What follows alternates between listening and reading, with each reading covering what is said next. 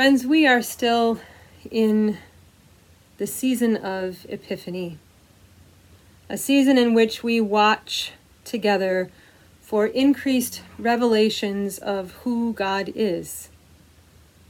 We look for manifestations of divine love. We look for revelations of God's mercy here in this world. Like many of you, in recent days, I have been thinking a great deal about events that have taken place in our nation, and most especially the failed insurrection that took place in Washington, D.C. on Epiphany itself, January 6th. Like you, I have been following news sources. I have been reading and reflecting. So much could be said about this. So much is needed for us to say together as a people of faith in response to events in our nation and the mob of domestic terrorists who attacked our national capital. There are many different things that could be said.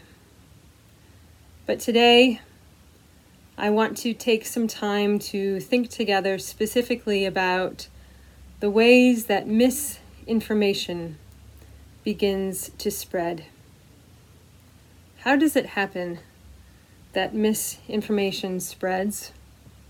Is it through the narrowing of news sources? Does it happen when we rely on hearsay? Does it happen when we believe only the things that align with our own political leanings? Or when we look to social media as a reliable and trustworthy source of information? How does the spread of misinformation begin? And how can it end? With these heavy questions weighing on us, let's turn our attention now to the gospel passage for today. As we look to the gospel reading, we encounter Jesus as he was beginning to invite disciples to follow and to participate in the work that he was beginning to do. Jesus had already invited a couple of disciples to follow him in the verses that precede today's text. And then he approached Philip, and Philip in turn invited Nathanael to come and experience the work that Jesus was doing. Philip went and shared what he had learned about Jesus, that in Jesus he saw the fulfillment of Moses and the law. He saw one in whom the principles that the prophets had written about were embodied. Jesus of Nazareth.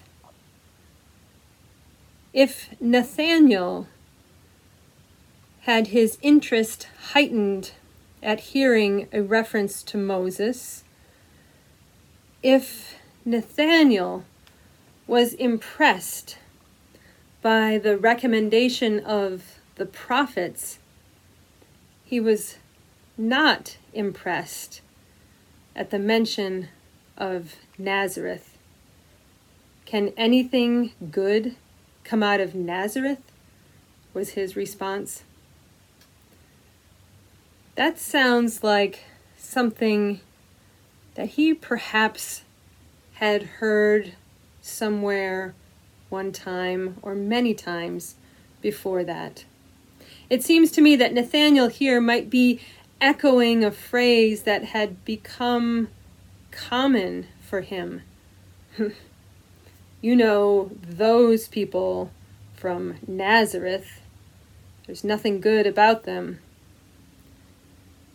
Maybe Nathanael had heard this over the dinner table, as stories were told about the neighboring towns. No good Nazareth. Maybe Nathanael had overheard this in the marketplace.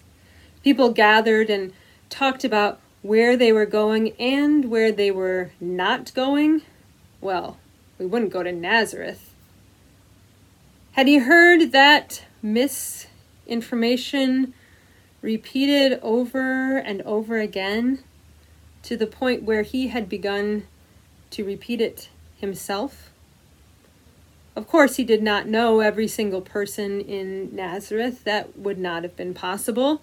He probably had not even spent much time in that small town himself. But he repeated the misinformation that he had heard. Where did Nathanael get this idea? Perhaps he got this idea from reading the scriptures. If Nathanael was one who studied the scriptures, perhaps sitting with a group gathered under a fig tree as they reflected together on these texts, if he had been studying the scriptures and looking for indications of how God might act in the world next, and where one who embodied God's principles might come from, perhaps he was guided in his thinking about certain places and their value, or in his mind, perhaps lack of value. Perhaps it was Nathanael's own faith that led him to believe that he knew all that was needed to be known about the future work of God. The scriptures foretold many things that would happen in the future, but the little-known town of Nazareth did not feature prominently in any of those prophecies. And so maybe it was a limited study of scripture that led to a sweeping statement. Can anything good come out of Nazareth? Whatever it was, he took the misinformation as truth and then repeated it. Nazareth?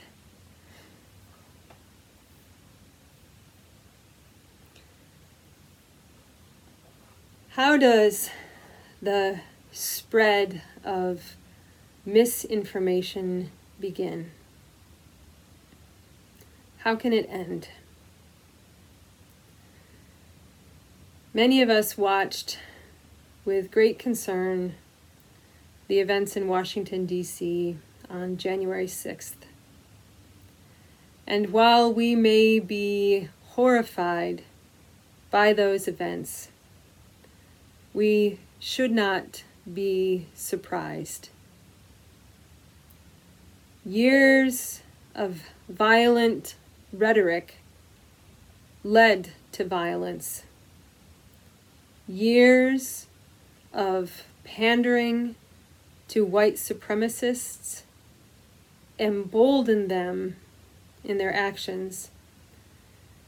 Years of having a loose relationship with the truth and spreading false information led to a mob who believes in conspiracy theories, or many of whom believe in conspiracy theories, and many of whom refuse to believe the outcome of our national election.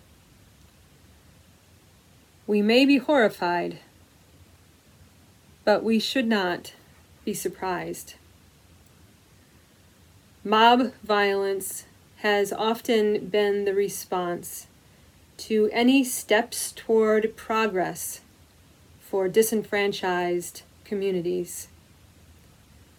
This particular mob, co-opting Christian symbols, blaring Christian music, and carrying crosses, may have been unique in that it was encouraged by a sitting U.S. president who spread misinformation and continued to claim that the election was fraudulent despite volumes of evidence to the contrary. And so, we as a church must go back to the very, very basics and affirm that our God is not a God of misinformation, deception, and lies. Our God is a God of truth and honesty and integrity.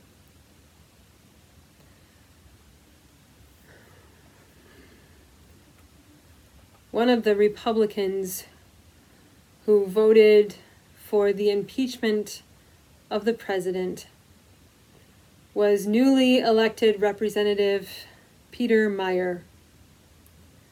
And although he acknowledged that it may mean an end to his political career, Meijer voted to impeach on a charge of inciting insurrection because he felt that it was, quote, necessary for the good of the country to have accountability in this moment, but also to set a path to moving forward. Meijer's decision was particularly solidified after he was enraged that the president had continued to falsely suggest to his supporters, including at a rally just prior to the riot, that the election won by President-elect Joe Biden had been fraudulent and that they could somehow force Congress to change or refuse to accept the result. In fact, a recent Quinnipiac poll showed that only 60% of Americans believe that the Biden presidential victory was legitimate. Only 60% of Americans.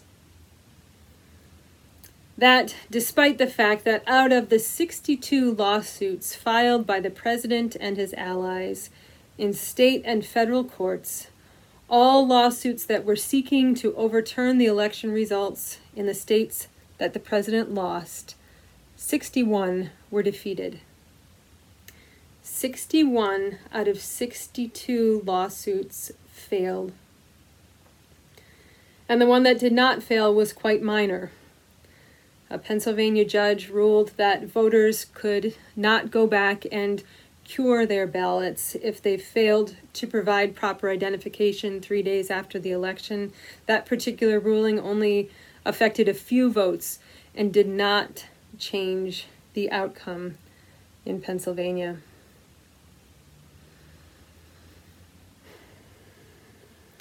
On Monday, we will acknowledge the birthday of Reverend Dr. Martin Luther King Jr. And his words are still ringing true. Nothing in the world is more dangerous than sincere ignorance and conscientious stupidity. How does the spread of misinformation begin? How does it end? In an opinion piece in the New York Times from January 12th, David Brooks looks at the ways that specifically the conservative branch of the Christian church is struggling with recent national events. I'd highly recommend this article, both with the question of how does misinformation spread and how does it end, with both of those questions in mind. Brooks writes words that apply to all of us. he writes, we have to be reminded that all truth is God's truth, that inquiry strengthens faith, that it is narcissistic self-idolatry to think you can create your own truth based on what you feel.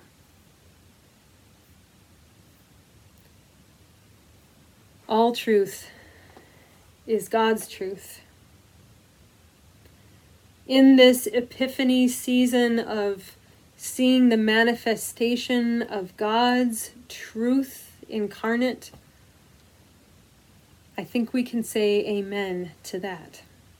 All truth is God's truth.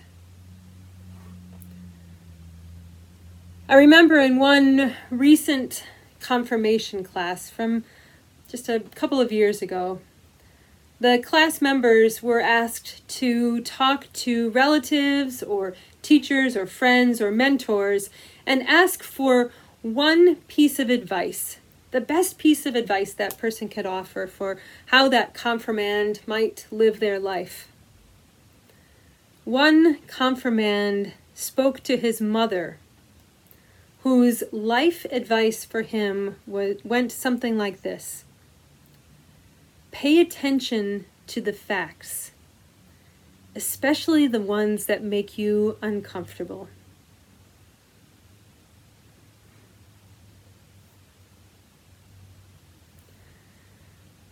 In our gospel text for today, Nathanael, who at first spread misinformation about whether or not anything good could come out of Nazareth, or who called into question the validity of Jesus because he was from the town of Nazareth, Nathanael continued to engage with Jesus and had a moment of clarity, perhaps an epiphany of sorts, a moment in which he was able to see Jesus for who Jesus really is.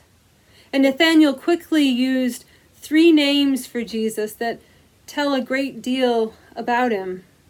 He called him Rabbi, an honorary term that is appropriate for Jesus since he taught and debated and gathered disciples and reflected together with them on the faith. Nathanael called Jesus the Son of God, a term for one who has a close relationship with God, or even someone who is commissioned with a divine task. And Nathanael called Jesus the King of Israel. In the Gospel of John, this is a positive term that refers to the power and sovereignty of Jesus. And so as he continued to engage with Jesus, Nathanael was brought to a place where he could see bits of truth, actual things about the identity of Jesus. Friends, in this season of Epiphany, with the story of the Magi still fresh in our minds, we know that there may be times when we, like the Magi, are at first misled.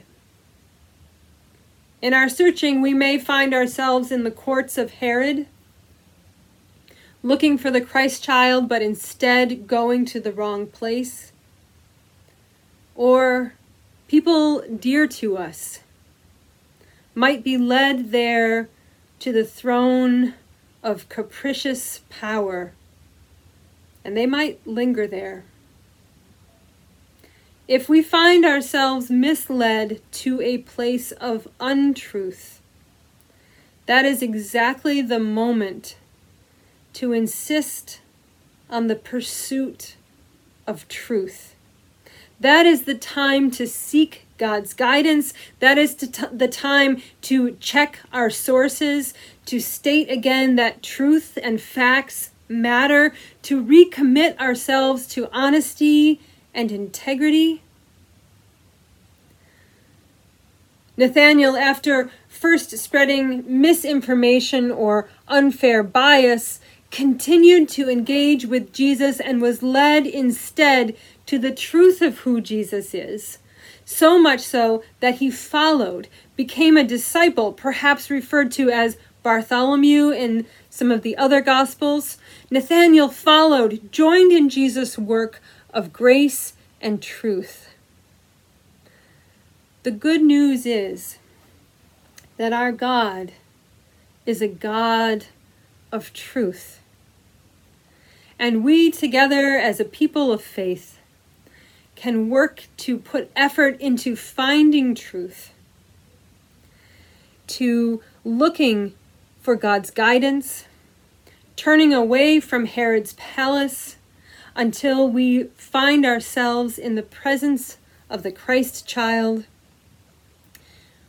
gathered together around the truth of who God is. Another word for us today from Dr. King.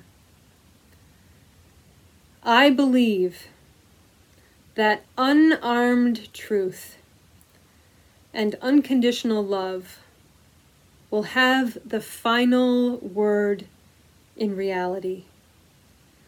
This is why right, temporarily defeated, is stronger than evil, triumphant.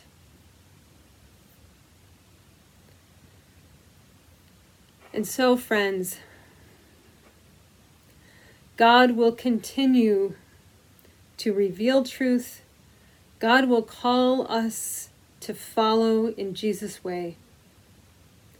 May we have the desire and the courage and the grace to follow Jesus' path. Amen.